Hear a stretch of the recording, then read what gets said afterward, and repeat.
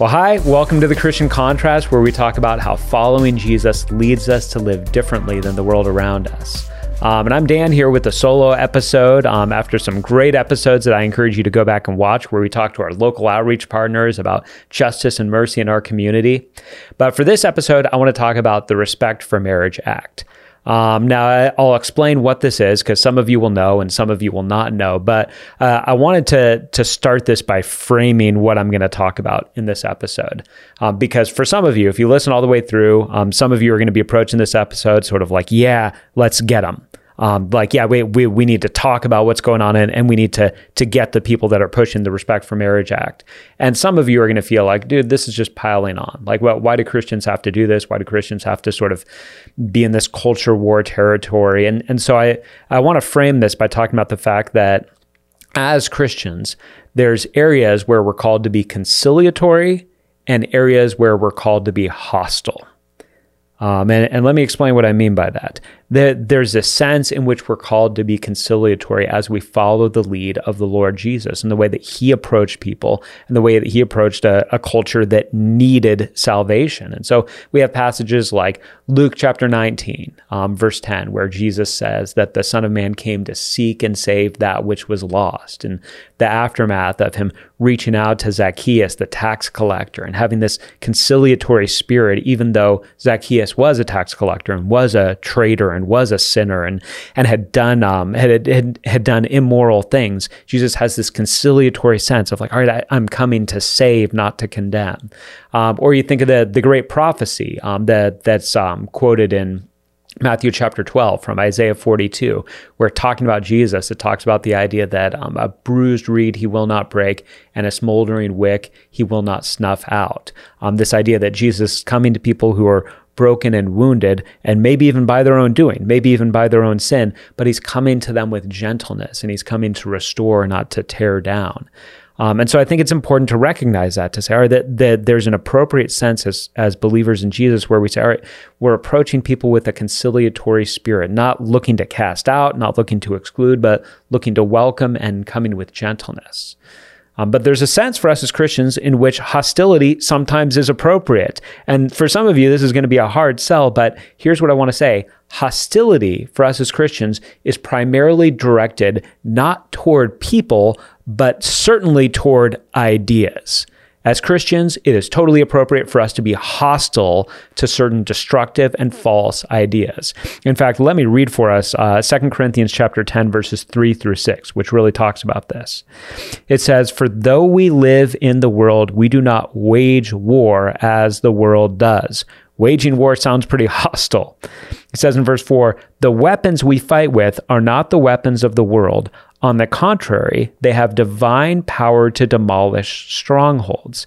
We demolish arguments and every pretension that sets itself up against the knowledge of God, and we take captive every thought to make it obedient to Christ. And we will be ready to punish every act of disobedience once your obedience is complete."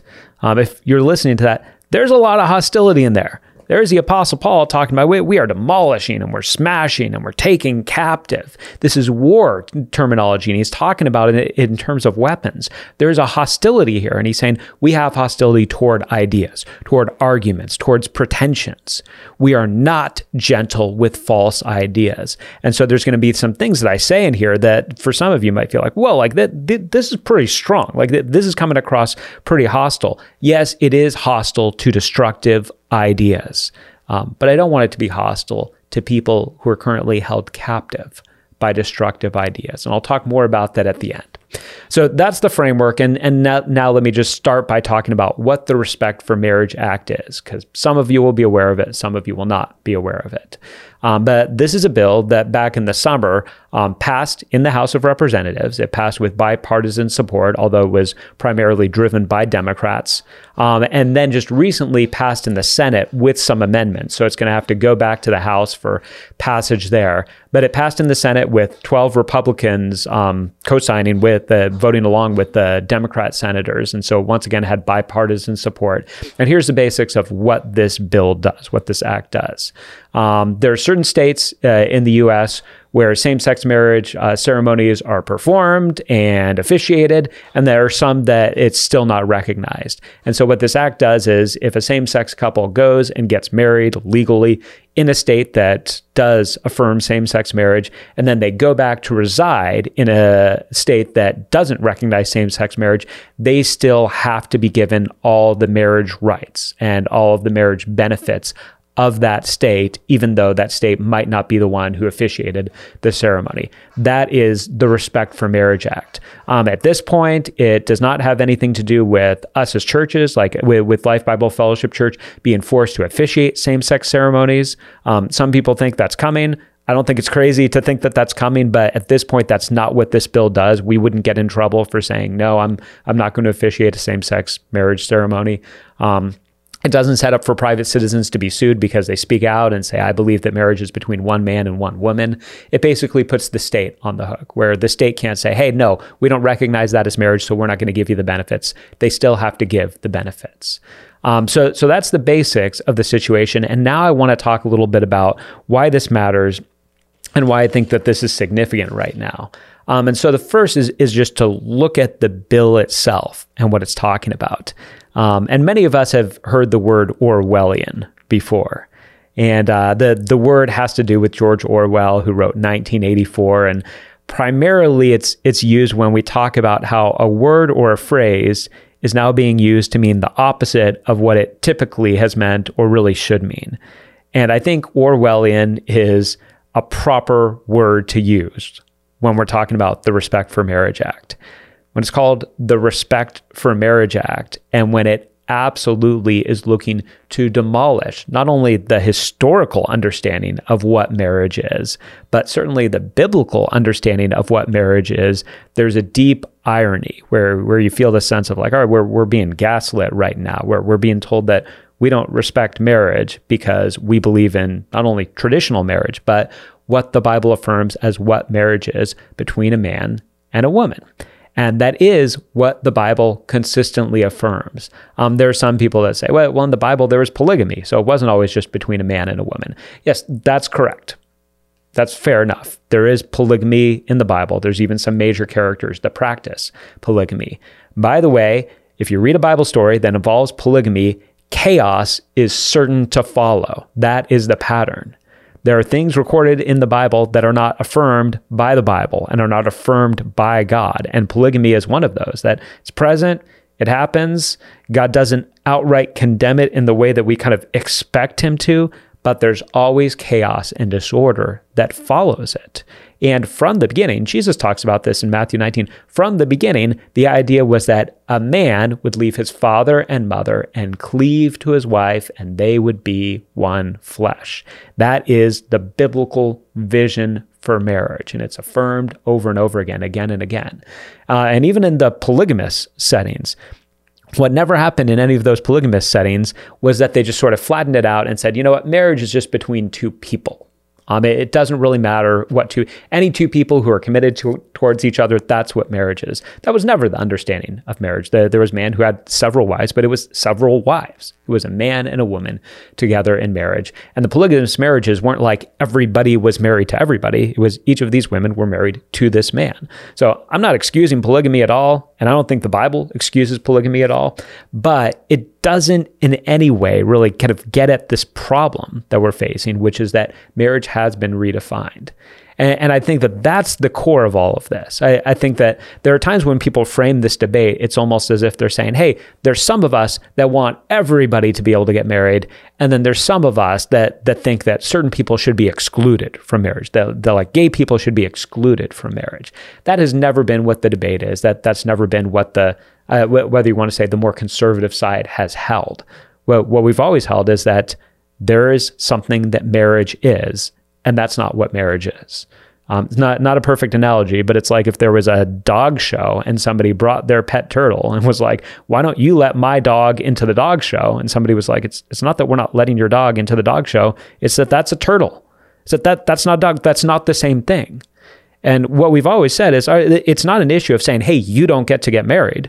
It would be us saying you could get married if you're a man to a woman, or if you're a woman to a man. What we're saying is that's not marriage. A man and a man in a lifelong commitment, that's not marriage. A woman and a woman in a lifelong commitment, that's not marriage. It's something different. So that's always been where the debate is. And by the way, and I am admittedly like pretty cynical when it comes to political things, but one of the things that's thrown into the Respect for Marriage Act is interracial marriage. Which to me is just a clear way of saying like, hey, so you oppose the Respect for Marriage Act? Is that really because you don't want interracial marriage? Basically, in the country at this point, almost nobody opposes interracial marriage. The issue with this really does center around same-sex marriage. So the Bible consistently affirms that this is the stance that we hold. Now, as Bible-believing Christians, we need to recognize that just because we hold something to be biblically taught doesn't mean it necessarily is something that we're looking to legislate, that we're looking to put into law. But it does mean that we should take notice when our culture is actively affirming something, actively affirming an idea, an argument, a pretension that is in direct conflict with what the Bible teaches. And with that, you can say, well, this is not new. This has been going on for a while. And that's true. But I think one of the things that in many ways this bill signals is that politically speaking, basically the debate is over. There were different measures passed in different states, including years ago in California, that defined marriage as between a man and a woman. And then there was a federal act, the Defense of Marriage Act, that defined marriage as between a man and a woman. That's all gone. This is revoking that. We are in a new age. And even the fact that previously it was pretty much mostly Democrats pushing for sort of this marriage equality and Republicans saying it like, no, we believe that marriage is between a man and a woman. That's pretty much gone now too. So this is now the world that we live in. And I think that that's important. And here's why that's important. When we think about the world that we're living in, and when we think about the world that our kids are now being grown up in, or the people in our church that we're discipling are a part of, we need to recognize that the natural flow of what people will think is not, well, marriage is clearly between a man and a woman, and there's people pushing an unhealthy agenda here. Just going with the flow, what people are going to think is the right position, the moral position, the majority position right now is that any two people who love each other, that's what marriage is. Now, 50, 60 years ago, and I'll get into this, 50, 60 years ago, things were messed up. All kinds of things. Human history has had no perfect culture or perfect golden age of culture. But 50, 60 years ago, at least on this subject, if somebody was just sort of going with the cultural flow, maybe not even super aware of the Bible or super aware of the gospel, but they were just going with the cultural flow, they probably would have thought, well, yeah, marriage is between a man and a woman. That's what marriage is. They probably also, by the way, would have thought, when you get married, you're supposed to stay married. You're supposed to stay committed to your husband or to your wife. And they also would have thought, for the most part, that homosexuality was something that was either sinful or deviant or at least sort of an undesirable activity to be had. And so here's my point in saying that. On this specific issue, 50, 60 years ago, if somebody was just sort of going with the cultural flow, they would have had something that approximated a biblical worldview on this subject. Now we might say, well, they didn't necessarily get there the right way, but we'd say, all right, they would have, for the most part, a biblical worldview on marriage in many different ways. And there are some benefits to that. If somebody is going into marriage and they're saying, all right, I'm a man committing myself to a woman, that's a good thing. If they're going into marriage saying, hey, this is death to us part, not just until one of us gets bored, that's a good thing. If they're going into it saying, hey, there is something about marriage that uniquely is in order when it's a man and a woman. God has created us male and female in his image, and we're complementary and we're meant to go together. That would have been a good thing also. So they would have had some of the common grace benefits of living out a Christian worldview, even by going with the flow. In a similar way to where right now, if somebody was just going with the cultural flow, not necessarily thinking it through, not necessarily even reading the Bible, but just going with the cultural flow, they would be absolutely mortified by any racism that they encountered. That is the air that we breathe right now, and thank God for that, because that has not always been the case in the United States. It has not been the case, and it's still not the case in many nations today. But if somebody is sort of like, I'm not really thinking it through, I'm just going with the flow of the culture, they would be mortified by racism, and they would uphold the idea that all people are equal either sort of whether they'd say before God, but that they're all equal to one another regardless of race. That is very good. It is good that in our culture right now, if you just go with the flow, you get the common grace idea of that, even if you haven't read it in the Bible, which you would read it in the Bible. But here's what's not true right now. What's not true right now is that if somebody goes with the flow, they're going to end up benefiting from that common grace idea of marriage. They're going to end up in a very different place. And this just means that all the more, those of us who are parents, those of us who are leaders in the church, those of us who are part of the community, we can't sort of just be in the background doing our thing. We have to be much more overt in how we talk about this. We can't just expect that if our kids are growing up in our house, they're going to naturally gravitate towards the biblical view of marriage. We need to teach it overtly. We need to teach it overtly in our churches, in our youth groups, in our Sunday school classes. We need to talk about it in the conversations. And I think that there's been a season of time where there was sort of this evangelical guilt. Maybe some of it was justified. I think a lot of it was probably not justified, but maybe some of it was justified, that there's this guilt of feeling like, hey, we've mistreated and mishandled the way that we talk about homosexuality and the way that we talk about gay people. And so we need to be very sort of apologetic, like, hey, we've messed up and we're looking to make up for that now. Whether or not that was appropriate at any time is a debate worth having.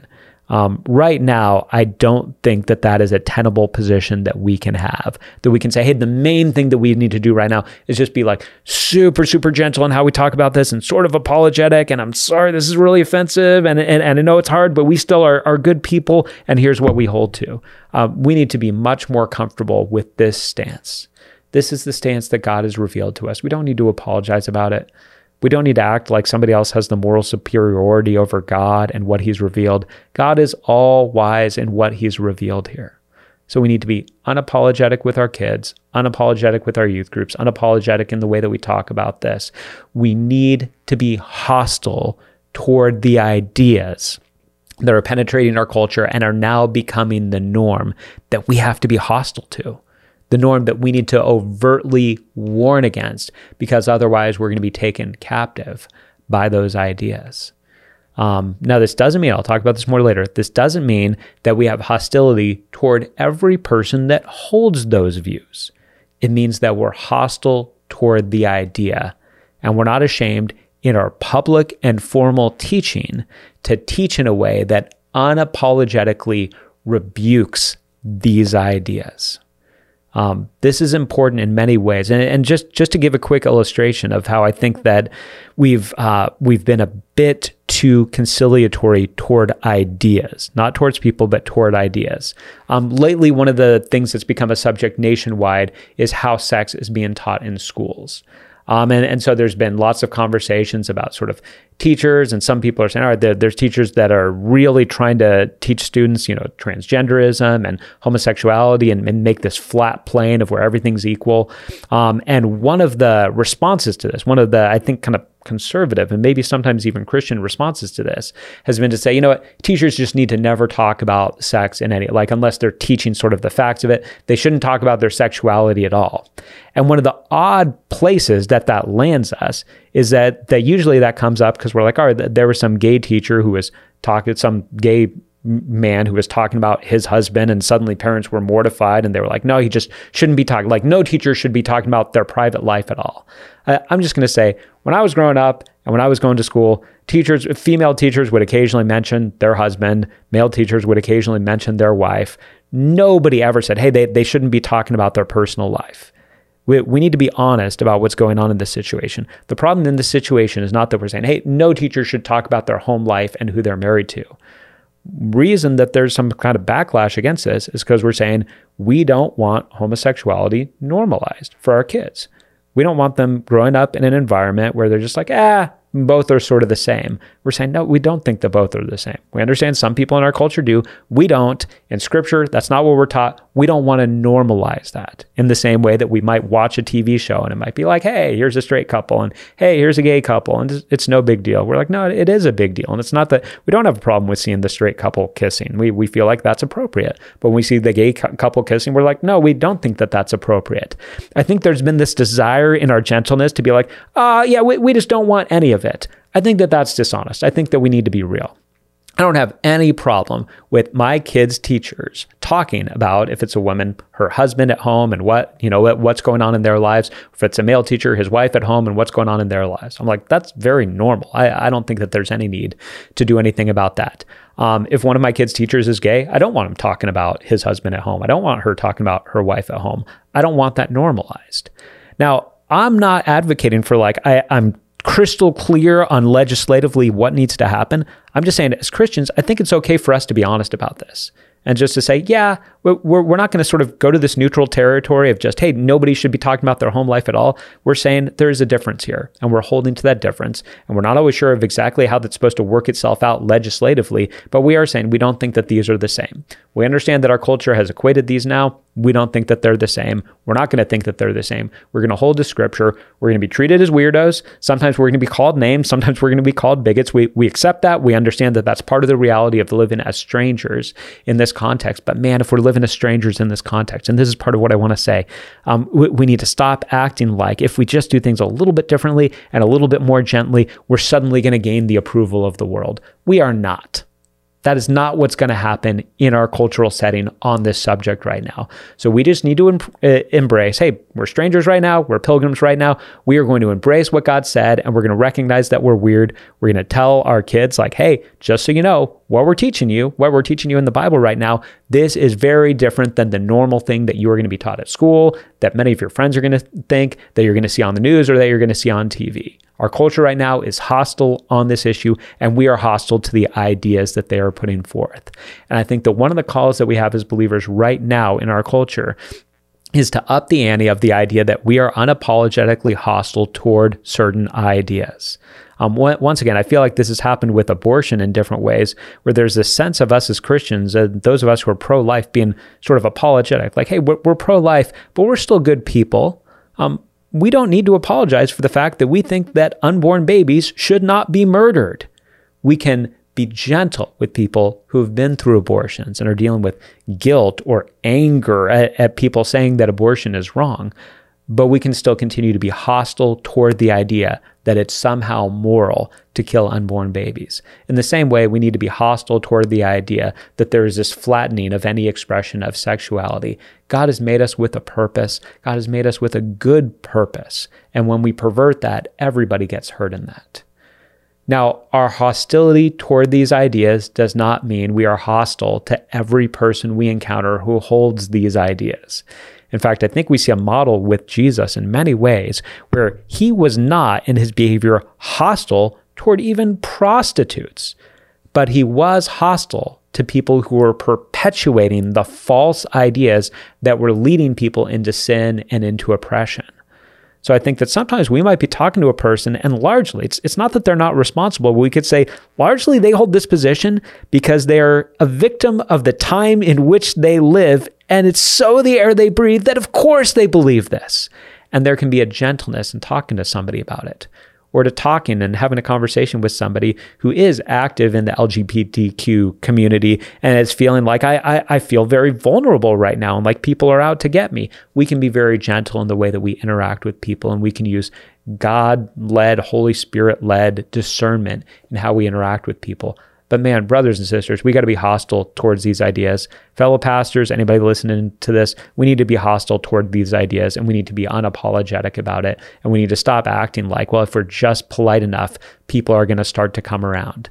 Our public voice needs to be absolutely clear on this. And in individual conversations, we don't waver, but we might approach with more gentleness and more conciliation because we're interacting with the person, not just with the idea. When we're interacting with the ideas, we need to take every thought captive. We need to demolish arguments that are being made, and we need to be bold in how we do it.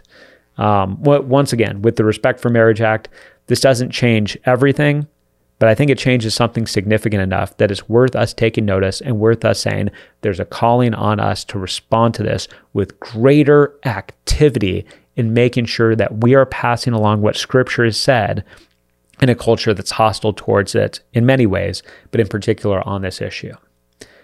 I hope that this was helpful. I certainly welcome feedback and comments and questions. You can find all the episodes of the Christian Contrast on our YouTube channel for Life Bible Fellowship Church, and also just on our webpage, lbf.church. I do welcome comments and feedback. You might have some pushback on this, or you might have a question, or you might have a thought that you want to give. Please do leave those comments, and I'll be happy to interact with those. We do the Christian Contrast every 2 weeks, so I'm going to be back in 2 weeks with another episode. Thanks so much for taking the time to listen, and I look forward to talking to you again in 2 weeks.